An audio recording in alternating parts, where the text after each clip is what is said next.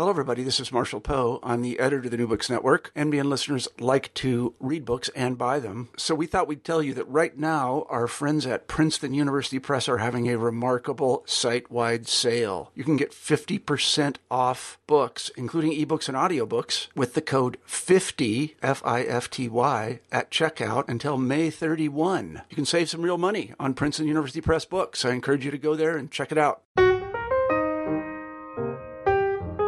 Hello, everyone, and welcome back to New Books in Biography. I'm Mark Klobus, your host for the channel. Today, we'll be talking with Robert O'Kell about his study of the political and literary career of the 19th century British Prime Minister, Benjamin Disraeli. Bob, welcome to the show. Welcome. I'm very pleased to be here. And we're pleased to have you here. Bob, I was wondering if you could start us off by telling us something about yourself. Well, I'm now a professor emeritus at the University of Manitoba in Winnipeg, Canada, and a former dean of the Faculty of Arts at that university. But I taught for 44 years in the Department of English, Film, and Theater. And during that time, I spent a lot of my research time working on Disraeli. I get the impression from your career that this has in some ways been a project long in gestation. Is that correct, or did you come about the book to write the book more recently? Well, no, it has been a project of long gestation. I first got interested in Disraeli when I was in graduate school, and I took a history seminar, and I found, as the professor was talking about the rivalry between Gladstone, that's William Gladstone and Disraeli, that much of what he said made a lot of sense, but I was curious because I knew that Disraeli had written some novels, and I decided to go and read a couple of them just as sort of background in the course. But when I read the novels, I realized that he was a much different figure from what I had come to think. And so I began to explore in my own mind what those differences from his perceived usual personality and what I discovered by reading the novels would have, what consequences that would have for thinking about his actual role in 19th century politics. But then as I got into that, I read more of the novels, and then I became interested in them as a scholarly subject as well. That's one of the points that stood out when I read your book, which was that there seems to be some difficulty, especially from the side of British historians, in terms of coming to terms with his literary career. And I think at one point you talk about how they treat it almost as though there are two Disraelis. That's very true.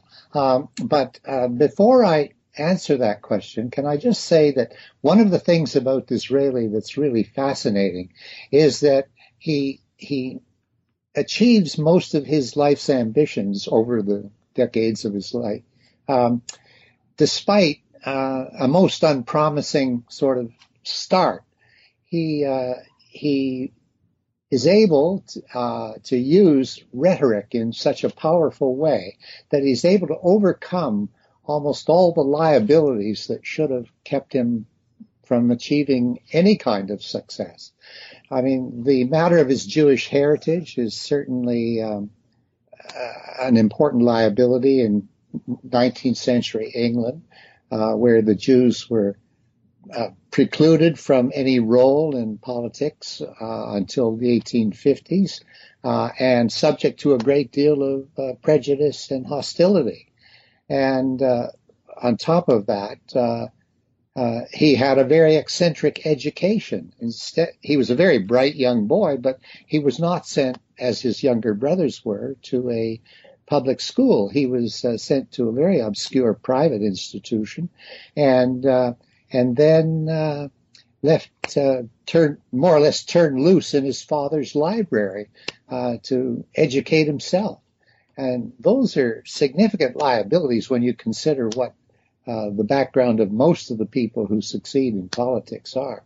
Mm-hmm. But I'll come back to his education and the consequences of his early behavior in a minute. But to take your point about the two Disraelis, it is very much true that historians have neglected the fiction by and large, and when they have tried to comment on it, they've settled for very easy things like plot summary and character summary, without really asking themselves, is there any kind of narrative pattern in these books? And do they have any connection to the life being lived in politics? So the theory that I came up with was that, in fact, the novels are all connected in some way or other to the matter of Disraeli's identity and to the particular moments in his political life that are most critical. And so I'm arguing that there is a direct and powerful connection between Disraeli's fictions and the critical moments of his political career. And as a consequence, to view Disraeli as a minor novelist who found his real success in politics, or as a politician and statesman who happened to write a number of quixotic novels, is really to misperceive the man. It's really essential, I think, to see that both endeavors, the fiction and the politics, express the same urgencies of his life. The novels served Disraeli as a means of exploring and coming to terms with both public and private aspects of his identity that are problematical, while the politics becomes a form of theater in which tensions and ambivalences of his character find ever more powerful expression in roles occasioned by ideological disputes. And I think that gets to one of the things that makes him such a difficult figure to come to terms with, because there definitely is nobody like him before. And you think nowadays, where so many politicians do occasionally go into writing, or novelists who go into politics. I'm thinking, for example, of I think it's Jeffrey Devers, one example, for whom politics seems to be more of a passion and a hobby rather than necessarily a career. And it, I think, accentuates that notion of, you're either fish or fowl. You can't be both. Mm-hmm. And I think it fuels that misconception about Disraeli that you were referring to. Well, one of the reasons why historians tend to neglect the novels is that they judge them to be very second-rate. The early novels, the 6 or 7 novels he wrote before he got into politics in any successful way, are really romances, and a lot of historians just see them as trashy, that they're not significant works of art. And so they want to neglect that. And then they have to deal with the trilogy of novels, Coningsby, Sybil, and Tancred, which are overtly political in their themes. And they usually provide some kind of summary of that. But there's so much in the novels that is over the top, as it were, in the nature of the characterizations and in the nature of the narrative expressions, that it's easy to dismiss them unless you're convinced that they have some important connection, as I say, to Disraeli's identities. I think it also doesn't help that in so much of academic training, we tend to put ourselves into certain silos. Historians don't necessarily get into literary study, and thus for them, the idea of analyzing a novel in the way that you've analyzed Disraeli's works is, at the very least, uncomfortable for them. I think that's true. But I was a product of the interdisciplinary Victorian Studies program at Indiana University. And so I was encouraged to do both disciplines, and others as well, and to try and deal with the differences in methodology and the differences in assumptions that underlie each of the subjects. And so I think that was a very important part of why I got interested in Disraeli. I was wondering if we could go back now and talk a bit more about his early career, as you begun doing, in terms of his early years and how it was he came to start writing novels. Okay, let's talk about briefly about his childhood and adolescence and early young manhood. As I say, he started out with some liabilities, but he then went on to make almost every possible serious mistake. And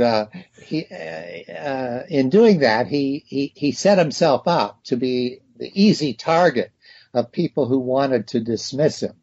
For example, as a young man with this, as I say, very eccentric education, he got into some speculation on the stock market in the 1820s. I mean, this is about the age of 20. And he ran up some very significant debts, which he had no means of repaying. And these debts would come to plague him almost all of his life until he actually got to the point where he had significant donors and backers behind him. And that was so for several decades, he was constantly in very, very deep debt. And the debts kept getting ever larger because of the lax rules on interest and so forth on loans. So that was one thing that was certainly not in his advantage.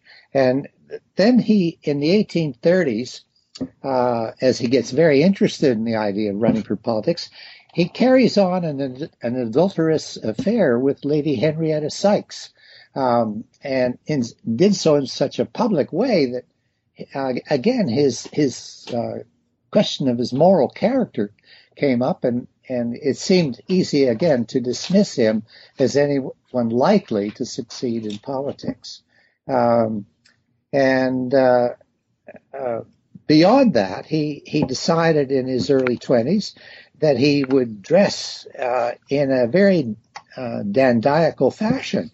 He wore extravagant clothes, curled his hair in ringlets, and was all lace and ruffles and bright colors, when serious, sober people going into politics dressed in black.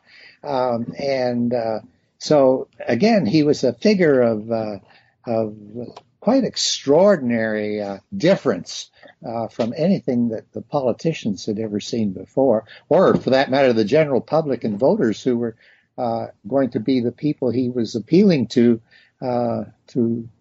get into the House of Commons. He really comes across as a person who cuts a very dramatic figure, but it's not the sort of figure that was commonplace in politics. He was more of a Byron in terms of being very showy. And that's very true. He was very much taken with Byron. His father had actually met Byron at John Murray, the publisher's dinners, and Disraeli was consciously imitating Byron. I have a chapter in my book called The Byronic Legacy. Mm-hmm. And he even went so far to go on a extended tour of the Mediterranean and Middle Eastern countries, in which he followed Byron's itinerary for much of the journey. And he saw himself caught up in the same psychology of Byron. That is, claiming to be a person of principles, but at the same time, when challenged or defeated in any way, developing a kind of scornful and cynical attitude towards the world. So it wasn't just the sort of clothes and the striking postures he would adopt, but also the psychological dimensions of his personality that were clearly modeled and shaped on Byron's reputation. And yet, as you point out, that Byronic, well, for lack of a better word, pose is one that's at odds with so much of his background and his appearance. You were talked about how the ideal at the time was tall, strong, fair-haired, and Disraeli, by contrast, is short and dark, and of course, coming from a Jewish heritage. So the pose seems much more of a pretense in some ways than it might have if he had been, say, if he looked like William Gladstone. Very true. It's important to realize when I talk about his Jewish heritage that that is a familial thing, but there's one very sort of strange feature of Disraeli's youth, and that is that his father, who was a member of the Bevis Marks synagogue in London, had a quarrel with the elders of the synagogue and left the synagogue. And as a consequence of that quarrel, Disraeli's father decided to have his children baptized in the Church of England. And this was a stroke of incredible good fortune for Disraeli in one sense, because he was not eligible to be a member of the House of Commons as a Jew, unless he had adopted a Christian religion by choice. And so that feature of Disraeli's youth made him eligible for a political career that he would otherwise not have had, because it would have, by 1858, when the Jews were finally liberated, as it were, from their liabilities, it would have been far too late to start. Now, the other thing about, well, that leads me to the core analysis of his character and personality. All his life, Disraeli was ambivalent about being both Jewish and a Christian. And on the one hand, he was very proud of the Jews, and particularly historically. And he was proud of his ancestry, although he fabricated various versions of that ancestry from time to time.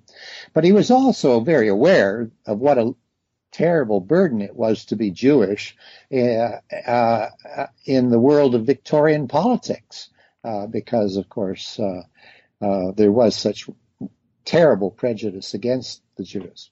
On the other hand, that's one side of the ambivalence, but the other side is that he was also convinced he was different from other people, and that difference wasn't just his heritage. He felt he was different in ability, in character, in the word he used actually was genius. Mm-hmm. He felt himself superior to most people, if not all other people, and at least those he knew. And on the one hand, this led him to be extraordinarily ambitious with regard to his political life, and so that ambivalence is something that comes up all the time in the novels. In virtually every novel, there is some form of this ambivalence, and it's there in the politics as well, of course. Mm-hmm. This one of the when you were talking about that sense of genius, it also comes across in his early novels, the sense of a person who stands out, who shines, and who ultimately is rewarded primarily for their genius rather than their coming from the right background or having, for example, the proper education and so forth. Yes. I was wondering if we could maybe then go back a bit and start talking about how he got into novel writing and some of those early novels. Sure. Well, the one that is most intriguing is the very first one. Disraeli, as a young man, at the time he was beginning to speculate on the stock market and consequently to rack up very serious debts, he was an acquaintance, more than an acquaintance, a friendly acquaintance of John Murray, the publisher, who I already referred to as a friend of his father's. And Murray wanted to start a newspaper that would rival the Times. And this newspaper, which was eventually called The Representative, was something that he gave Disraeli a major role in setting up. Even though Disraeli, as I say, was just a very young man of 20 years old at the time. But the venture with Murray and his newspaper didn't turn out well. there were a lot of difficulties in trying to establish a newspaper, but Disraeli managed to alienate some of the other important players in the project. And in the end, he left the project in a somewhat state of disgrace, I suppose, with them. It didn't turn out well at all. But certainly while he was working on that project of establishing the newspaper, he had very large ambitions about what his role in life might turn out to be. A man of great power and influence in shaping public opinion, and probably getting to be one of the leaders of political life outside of Parliament. But in any case, when it all ended in failure and collapse for him, he set out to write a novel called Vivian Grey. And Vivian Grey is a disguised version of the events surrounding the representative newspaper. And it's a different story, of course. But in the novel, the hero, Vivian, attempts to manipulate a powerful political figure, the Marquis of Carabas. Vivian is portrayed in a satirical way as a cynical opportunist in every way. And again, there's a lot of Byronic posturing in the novel. But it was a huge success of scandal, because people could see right away that there were similarities to some of the characters, fictional characters, and people actually surrounding Murray and his circle of friends. And as a consequence, the publisher actually put out a key to Vivian Grey, trying to identify each of the characters. But it was published anonymously, so it took some time for the truth of who the author of this book was. But in the meantime, it was a very successful novel, albeit in the judgment of sober critics, a trashy one. But it established Disraeli as somebody who had a certain amount of talent in the matter of writing fiction. And although it turned out, I think, to be, again, a liability in his political career later on, because people could go back and say, see, this is what he is. Mm-hmm. He's a cynical opportunist. He's got no sort of moral core. He's got no gravitas, and so on. So that's how he got into politics. But at the same time that he was writing novels in the early years, he was doing so largely to try and raise some money to pay off these debts, or to keep even with them at any rate. So he wrote 5 or 6 more novels between 1826 and 1836, 37. And each time he was trying to write for money, trying to create, but each of those romances nonetheless has a fantasy structure, a pattern of characterization and development of plot that speaks to the ambivalences of Disraeli's own situation, of how he sees himself.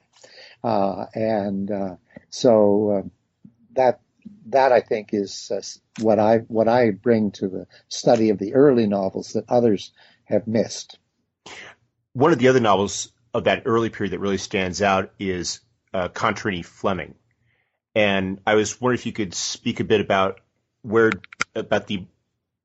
that novel in Disraeli's life and what he's trying to capture, what he captures in that of where he is at that point. Yes, it's another novel where the whole dynamic is ambivalence. In this case, the hero, Contarini Fleming, and the very names themselves suggest a kind of ambivalence. Contarini being Italian and Fleming being very much an English name. But in this novel, the hero feels he has a dichotomous heritage. that of his father and his father's world, and that of his mother and his mother's world. And in terms of and the father is a successful politician in a northern country, and his mother comes from Venice and has an Italian heritage. And so Contarini initially has a great deal of success operating in his father's world and enters politics there.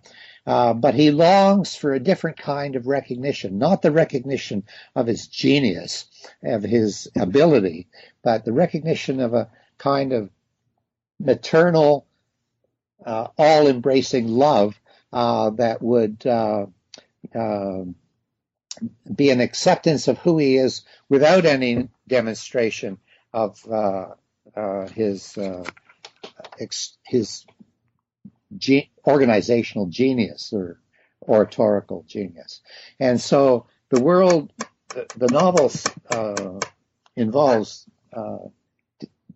Contarini going to Italy and there discovering his cousin, who seems to be an exact identical replica of his mother, who is deceased.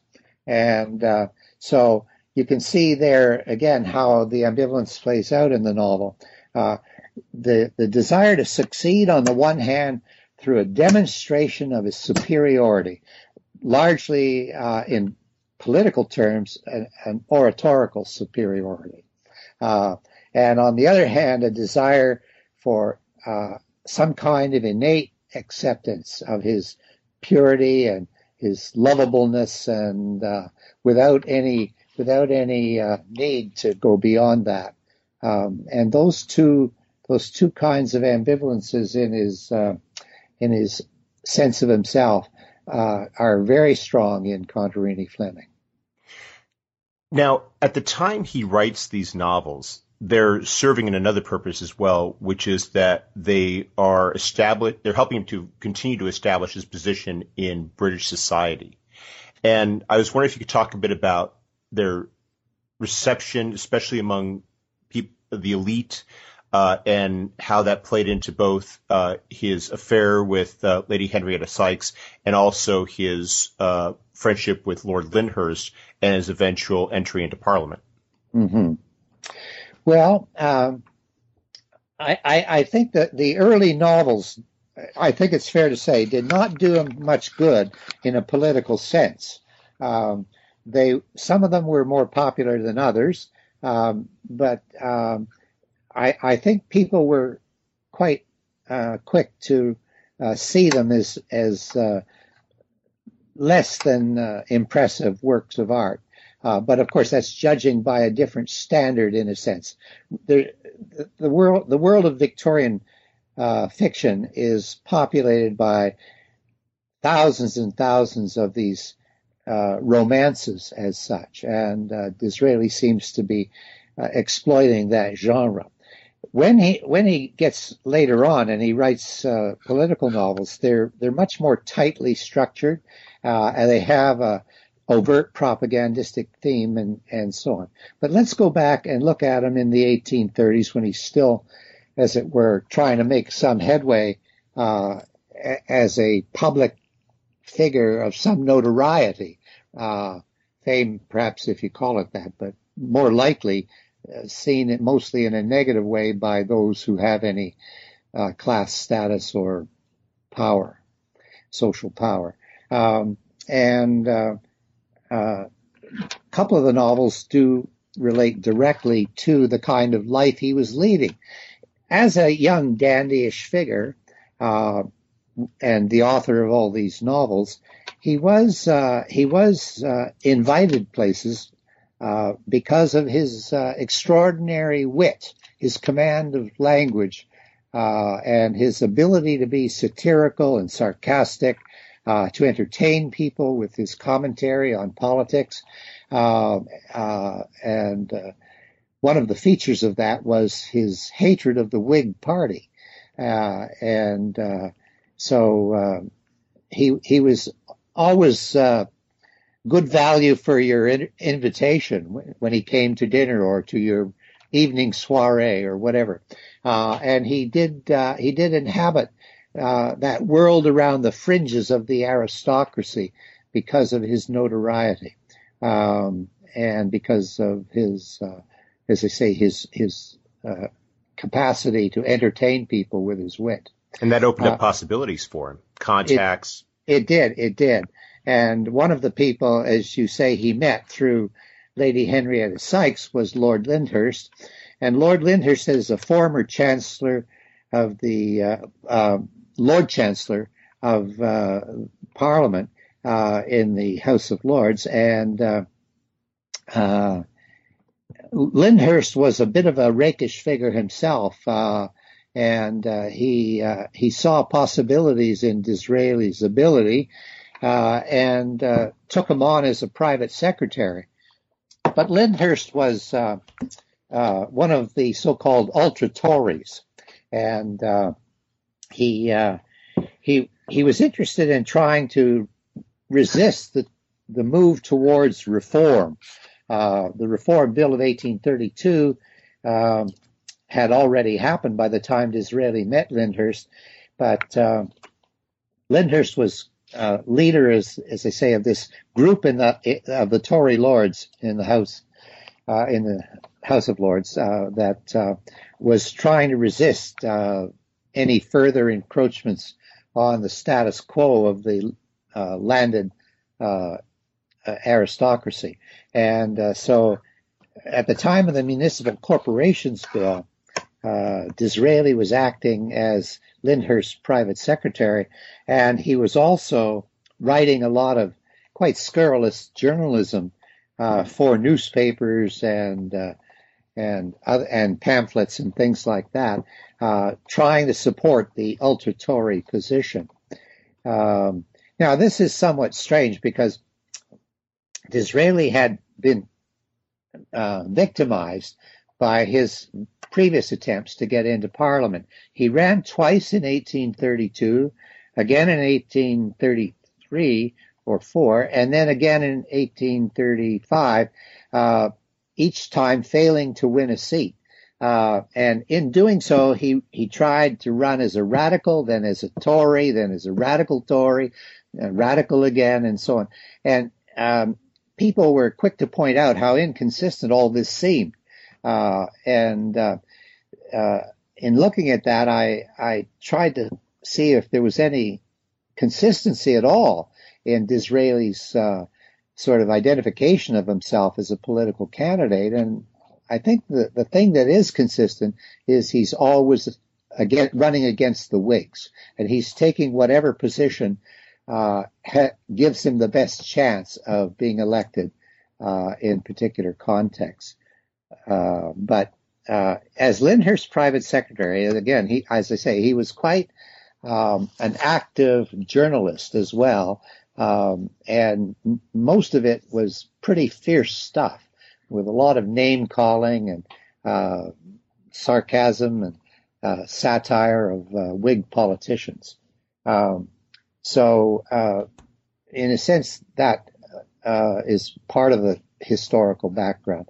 Another thing is that the affair with Lady Henrietta Sykes led to, when it finished, it lasted about 3 years and then it broke up. But Disraeli then wrote a novel called Henrietta Temple, which is again a disguised version of the kind of emotional life that Disraeli was having with Henrietta. Again, it's a question of how to find both love and success while dealing with the tensions and ambivalences about both of them. Mm-hmm. But again, a good example of how the life leads into the fiction and the fiction is related to the life. He does get into Parliament in 1838, and he is now a conservative or a Tory, and yet he's not really being rewarded at the level of of his genius, if you will, or at least his self-appreciated genius. He's sort of at the bottom of a very large pile. Yeah. It was actually the general election of 1837, with the accession of Queen Victoria to the throne. There was a new general election, as is the case when monarchs change. And by then, Disraeli had begun to serve the interests of the Tory party, which Lyndhurst had certainly helped create as a role for him. But he had fought a by-election down in Taunton in 1835, and then in 1837 he ran as a candidate in Maidstone, a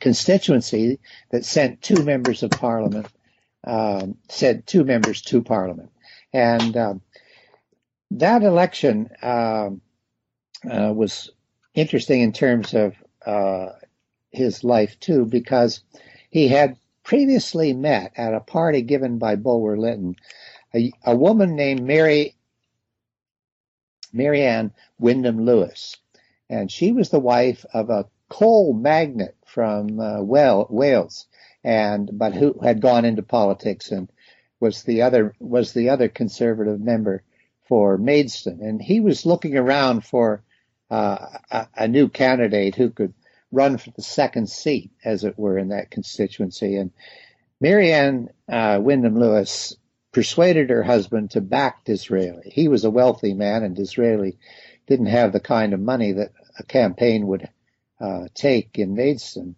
which was quite a corrupt constituency. But Wyndham Lewis backed him, and Disraeli got elected, largely with the enthusiastic help of Mary Ann. And so he immediately got into Parliament, and he, of course, as you suggest, he thought highly of his own abilities. But Parliament has its own sort of forms and rules and regulations, some formal, some informal, that make it difficult for brash outsiders to just crash the party, as it were. And so his first attempts at what he called getting the ear of the House were not particularly successful. In fact, the maiden speech was something of a disaster. He was hooted down by the Irish radicals because he had unwisely decided to speak on the legitimacy or illegitimacy of some Irish elections. But anyway, over time, he did master the techniques of parliamentary debate, and by 1841, when Sir Robert Peel was going to form a majority government, having won the election of that year, Disraeli fully expected to be in the cabinet, or at least to be given a very significant role in the government. And he'd been encouraged in this, no doubt, by his friendship with Lyndhurst, Lord Lyndhurst. But Peel actually had very little discretion about who he might appoint to the cabinet because, of course, he had to deal with the people of real power and influence in the party. And he had a lot of aristocratic people that had previously served as cabinet ministers. And so I don't think he ever really seriously considered that Disraeli should get such a place. But Disraeli saw it differently, and he was mortified and humiliated by being left out of Peel's cabinet. And that led to a very different sense of strategy. He began to believe that some other way of getting into a leadership role in Parliament would have to be found.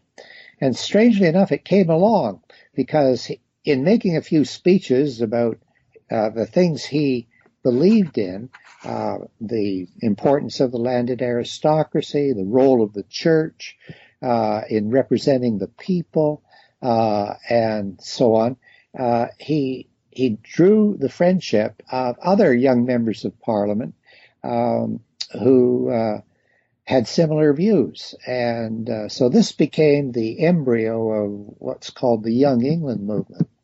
And the Young England movement was a sort of ginger group within the Conservative Party. It took the license and freedom of criticizing their own party leaders.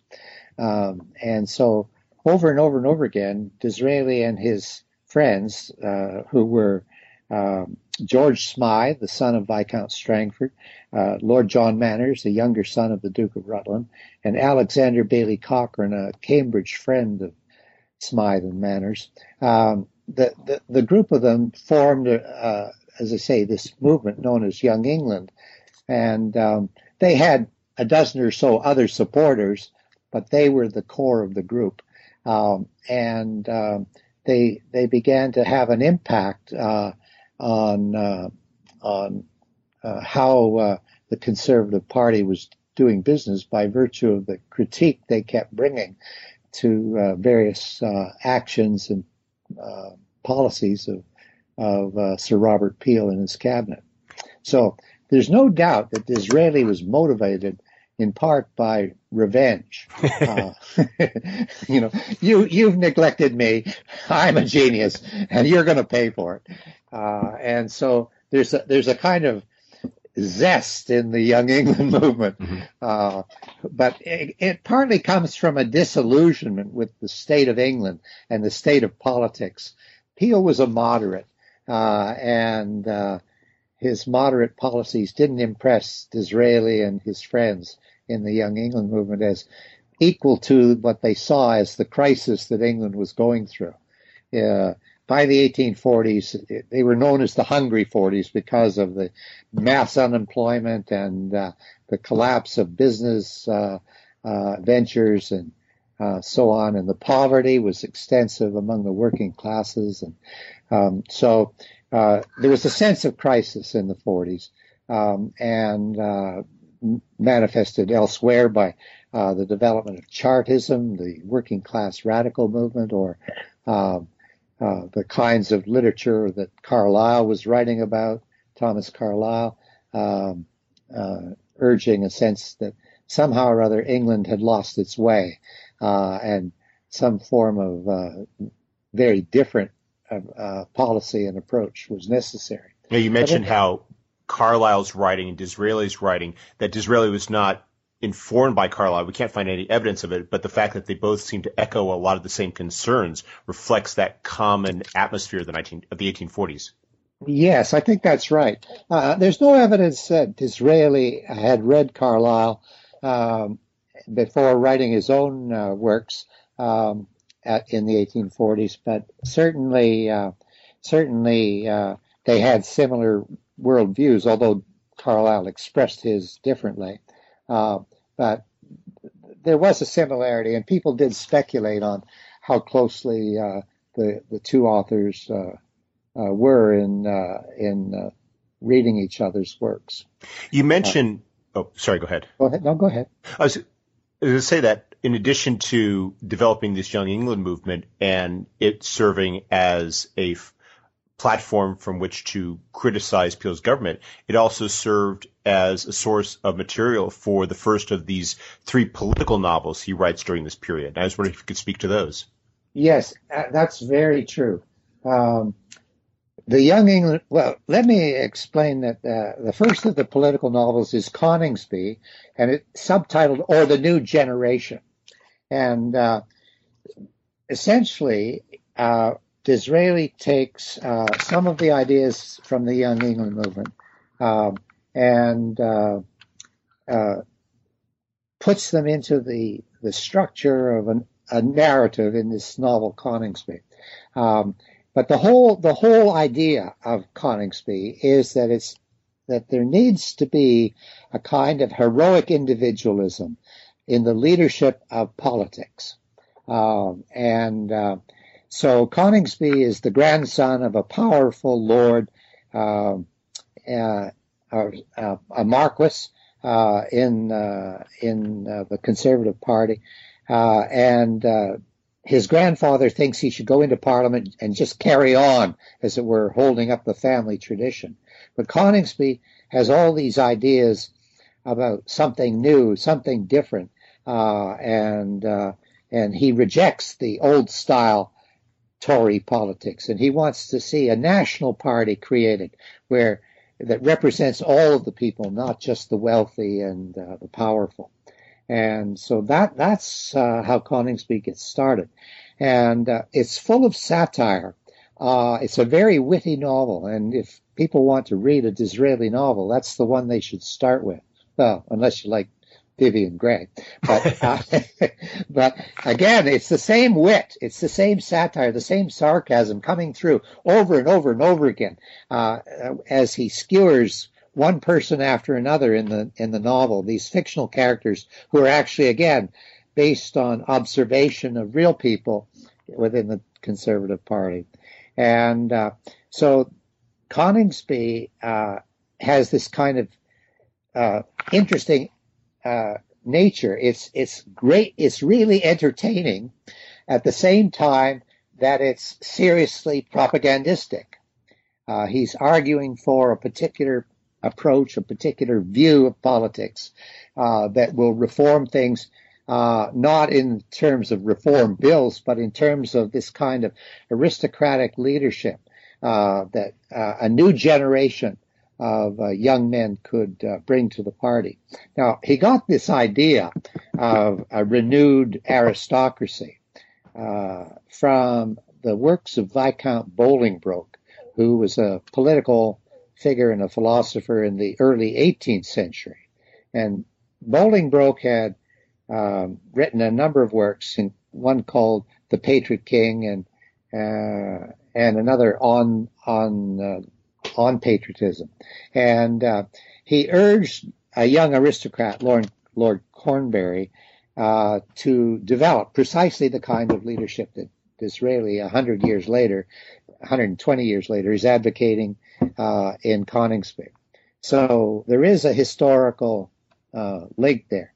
And it's interesting that Bolingbroke was very much the same sort of figure that Disraeli was turning out to be, morally suspect, but again witty and ambitious and so on. So, but Coningsby as a novel has another feature. It has the fictional plot of the hero Coningsby and his circle of friends, but it also has interspersed among the plot of the fiction a series of chapters that are like little political essays, and these are the way in which Disraeli is able to make the novel succeed as propaganda,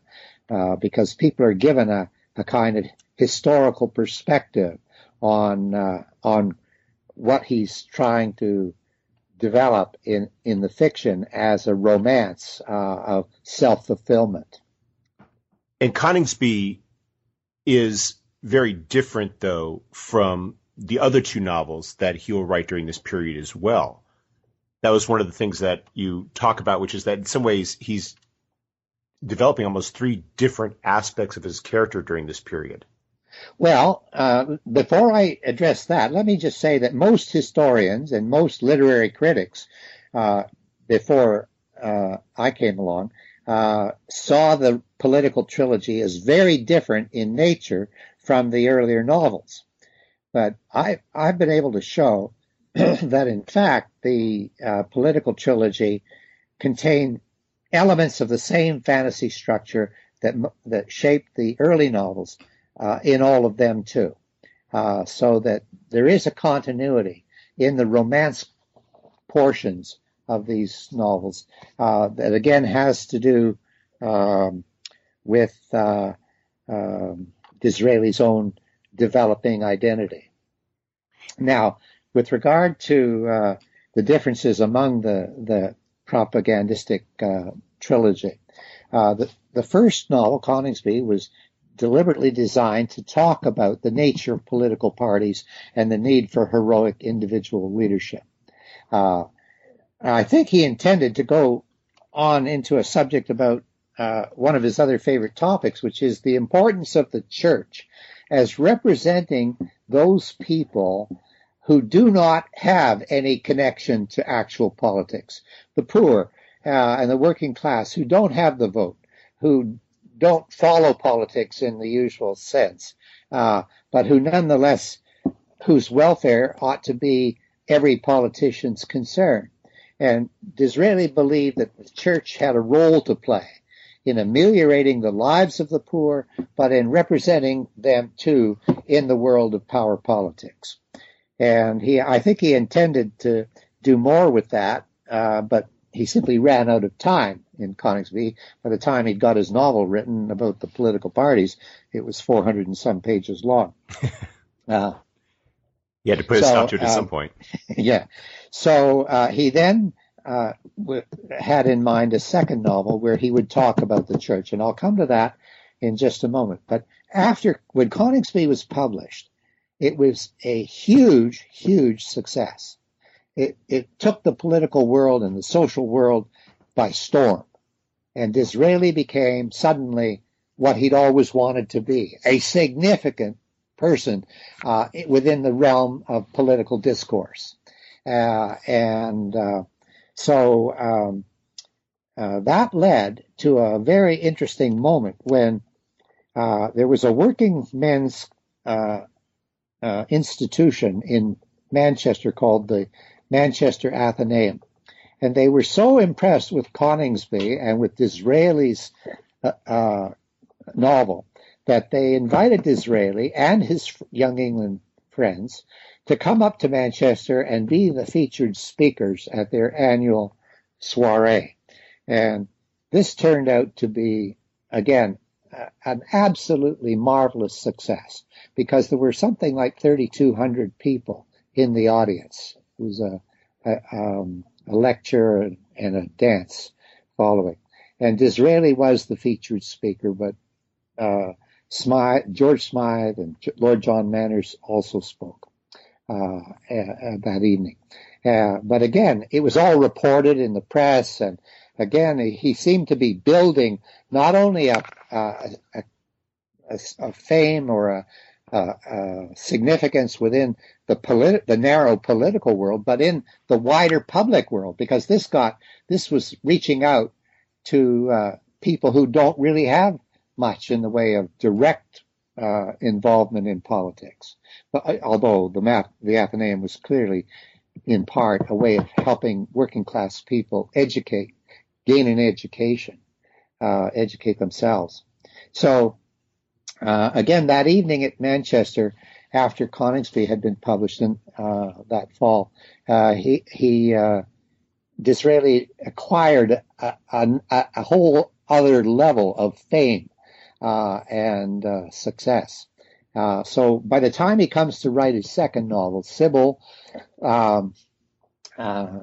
it's subtitled or the Two Nations, the Rich and the Poor. By the time he comes to write that novel, he's got a kind of status, both as an author and as a politician. So he takes on the subject in that novel. He takes on the subject of religion, and in particular the role of the church. This is the Church of England we're talking about, a Protestant church. Sybil is really, in my view, a religious allegory, in which Disraeli tries to show the kind of leadership that's needed for the working classes through the character of his hero, an aristocrat, Charles Egremont, who's the younger son of a lord. Actually, he's the brother, by the time the novel gets going, he's the brother of an aristocrat. That novel, too, is full of wonderful dramatic scenes, working scenes of working class poverty, scenes of working class violence, scenes of political rebellion, rick birding in the agriculture sector when people were being driven to desperation by the collapse of the agricultural economy. And so, once again, Disraeli finds that he's written a novel that everybody's talking about. Everybody wants to read. I was writing a paper on an entirely different subject recently about Robert Browning and Elizabeth Barrett, and their courtship romance. And in their letters to each other, they're talking about Disraeli. And Elizabeth Barrett says, "Don't stay up late reading Sybil."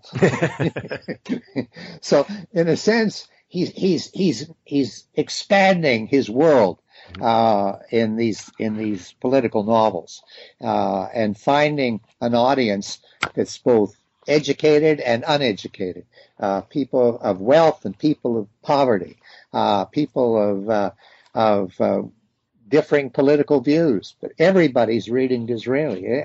It was a bit almost like the success that Dickens had when he started.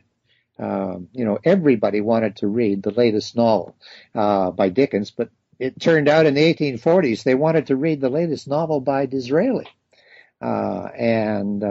So once again, a very interesting novel, full of, as I say, striking scenes, interesting characterizations, real tension in the plot, and yet conveying a message, as I say, about the importance of the church as an institution in the lives of people who don't really have any access to political activity as such. And yet the novels by themselves aren't going to bring him to power. And that's one of the things that I find fascinating about this period of Disraeli's life is as he's writing these novels, which articulate a political vision, he also is in the midst of all this political change with Robert Peel embracing the repeal of the Corn Laws and the schism that takes place within the Conservative Party, which paves the way for his assumption of leadership in the House of Commons and eventually his ascent to the premiership in the 1860s. Very true. If we're going to talk about the Corn Law debate in 1846, it's important to realize that Sir Robert Peel, when he had been elected with a majority in 1841, had run on a protectionist platform. That is, he had run defending the Corn Laws. The agricultural distress was so bad by the mid-40s, and the consequences in terms of the poverty of agricultural workers, farmers, landowners, was so great. The consequences were so great that Peel began to think that he should change his mind.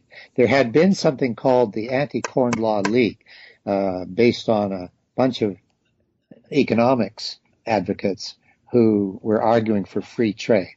And that's essentially what the debate is about. Are you going to have duties on the importation of corn, which is really wheat? It's the English word for wheat in the 19th century. Are you going to have duties on the importation of wheat, or are you going to allow the market to take its own way and allow England to import very significant quantities, which would have the effect of undermining, the price of wheat that local landowners could get for their crops. But in any case, Peel became convinced eventually that the Corn Laws couldn't be maintained. And so he decided that he would have to bring in a bill to repeal them. And this had always been a policy that the Whigs were prepared to undertake. But the Tories, as a party, had never seen that as their goal. And indeed, when Peel decided to repeal the Corn Laws, it was widely thought that he had simply betrayed his own party. And Disraeli, the ultra-Tories and the Tory large Tory landowners, all were hostile to Peel's measure. And Disraeli had decided by this time that there would never be a place for him in a cabinet of a government run by Sir Robert Peel. It was quite clear that for all his fame and success as a novelist and for his success in speaking in Parliament, there wasn't going to be any lessening of the prejudice against him. So I think he came to the conclusion that the only way he was ever going to get into a position of authority and power in the Conservative Party would be to destroy Peel's ministry. And he sets out to do that. And he launches a series of attacks, vitriolic attacks, really, really bitter attacks, although often witty, on Peel throughout the Corn Law debate. And he galvanizes the opposition to Peel's measure of repeal amongst the Tory squires and the Tory lords and other members of the party. And basically 2/3 or 3/4 of the Tory party did not support Peel's idea of repealing the laws. But the Whigs, of course, did. So you had a crazy situation where the opposition would carry a bill for a Tory prime minister, even though his own party the majority of his own party was against it. But Disraeli knew that this opposition that he'd been able to, as I say, organize and galvanize would mean the end of Peel's career as a prime minister, at least for the moment. And sure enough, after the repeal was carried, the very next bill was a bill on Irish security in Ireland. And there the Whigs were in opposition as well, and the Tory party voted against Peel, and he was forced to resign. And out of that came, as you say, the split in the Conservative Party that would really never be healed, because Peel and his supporters, among whom had been William Gladstone, all took a different route. They all became what were known as the Peelites, and gradually over the next decade, they came closer and closer and closer to the Whigs until they actually merged and formed the Liberal Party. Meanwhile, the ultra-conservative side of the Tory party went its own way and spent basically 2 decades in the wilderness of politics in opposition. They had 3 very short minority governments in that period, but they never won a majority election. And Disraeli had to find his way in that Conservative Party, which had, in a sense, found itself outside the realm of probable government because of the split in the party. So, yes. And Disraeli's rise to power comes about as a result of this. But of course, with this, you have the decline of his literary output. He does 3 more novels over the course of his career. Yes. Well, politics becomes all engrossing. If you're going to, what happened was that when the party split, there was a struggle for leadership of the party. It was pretty much agreed that Lord Derby would lead the party, but he was in the House of Lords. So he needed a leader of the party in the House of Commons. And there was a real struggle for that. And many members of the party, although they had voted with Disraeli against Peel's Corn Law, had no intention of having Disraeli take over the leadership of the party in the House of Commons. And indeed, it's at this point that the anti-Semitism that he faces becomes really nasty. And you get the most egregious examples of people commenting on Disraeli's character. Now, you must admit he gave them lots of ammunition in his early years, right? Mm-hmm. The debts, the affair with Henrietta Sykes, the inconsistent jumping around from party to party, and then plus all the barbs in his critique of Peel's government in the 1842 to 44 period, and the critique implicit in Coningsby. All of that weighed against Disraeli in the minds of these ultra-Tory conservatives. And so it wasn't an easy struggle. The one thing he had, though, was the ability to speak, the ability to make speeches and to carve out arguments that were very persuasive. And in the end, there was nobody else in the party who was capable of leading the party in the House of Commons, because all of the good speakers had gone with Peel. Mm-hmm. All of the cabinet ministers and things like that had gone with Peel, and were, drawing ever closer to the Whigs in their sort of ideology. And so Gladstone went that way and would eventually become the leader of the Liberal Party once the Whigs and the Peelites had coalesced. Meanwhile, Disraeli, as I say, was the only officer still standing on the battlefield, as it were, after the split in the Conservative Party. So the fight for the leadership was prolonged and difficult, but he eventually was given that leadership, although there had been talk of combinations as the process went along. But in the end, nobody else was even remotely as talented as Disraeli, as capable in debate as he was. And so he ended up as the leader in the House of Commons under the general leadership of Lord Derby in the House of Lords. But as I say, it was a party in opposition most of the next 2 decades.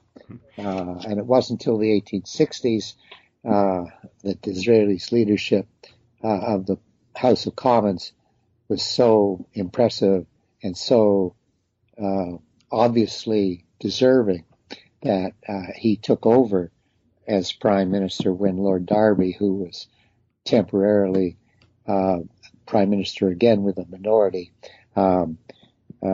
when he had to retire for reasons of health, Disraeli was finally able to become Prime Minister. But in those years of opposition, he had 3 times served as Chancellor of the Exchequer in these minority Conservative governments led by Lord Derby. And so he had, in a sense, had some real influence in shaping the policy of the government, and he was a very prominent figure by the time the mid-1860s came along. But the last 3 novels he writes have to come at points where he has the luxury of time away from politics. Tancred comes out in the immediate aftermath of the Corn Law crisis, and then he writes Lothair and I believe it's pronounced, how do you pronounce it? Endymion? Endymion. Are both written between his periods as Prime Minister. That's right. And that's because the demands of leadership become all engrossing. And there isn't time to take any time off. But every time there's a kind of lull in the demand for political action, he turns back to fiction to comment on or develop some kind of understanding of what the politics has been about or will be about. And as you point out in the final chapters, there a lot of the same themes from his earlier works continue forward. Oh yes, yes. One of the features of Disraeli's political life is that he was always prone to conspiracy theories, and he was always ambivalent about Catholicism. This goes back into the very early novels and the years of the early political struggles in the 1830s. He was often sympathetic to individual Catholics and even to Catholicism as a religion, but he hated Catholic politics and he hated the papacy. And so he was always prone to developing a conspiracy theory about Catholic politics and papal influence.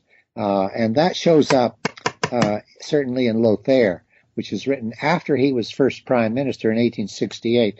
That was a minority government, and he was on the defensive from the very beginning because Gladstone had introduced resolutions calling for the disestablishment of the Church of Ireland. And so Disraeli knew he was only going to be prime minister until the next general election. There would have to be on the new franchise after the Reform Bill of 1867, and which Disraeli had engineered so magnificently. But in a sense, when he's driven out of office by that election in 1868, he has time on his hands, and he reflects back on what he saw as a betrayal of his Irish policy, his attempt at an Irish policy in 1868. And he had fought the election on what he called the Great Protestant Struggle. That is the need to defend the Church of Ireland, because that was the thin edge of a wedge against the Church of England. And so you see some of the early themes and early ambivalences coming forward again in the later novels. That's just one example, but there are others. Well, we've taken up a lot of your time, but before we go, could you tell us what you're working on now? Sure.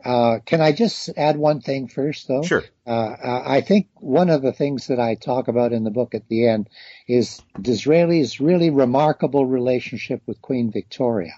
She had not been impressed with Disraeli as a politician in the first instance, but she was persuaded that Disraeli was actually somebody who was good for the monarchy and defended the rights of the monarchy by her husband, Prince Albert. And then after Prince Albert died, Disraeli was very close to the Queen in terms of his sympathies about her loss and about the burdens of carrying on without Prince Albert's help. And so gradually over time, he became her favorite prime minister, so that when he had a second ministry in 1874 to 1880 and was so involved in foreign affairs about which the Queen knew quite a bit, that relationship blossomed into almost a kind of reciprocal best friends forever kind of relationship. And that's a significant feature of his success in foreign policy at the time.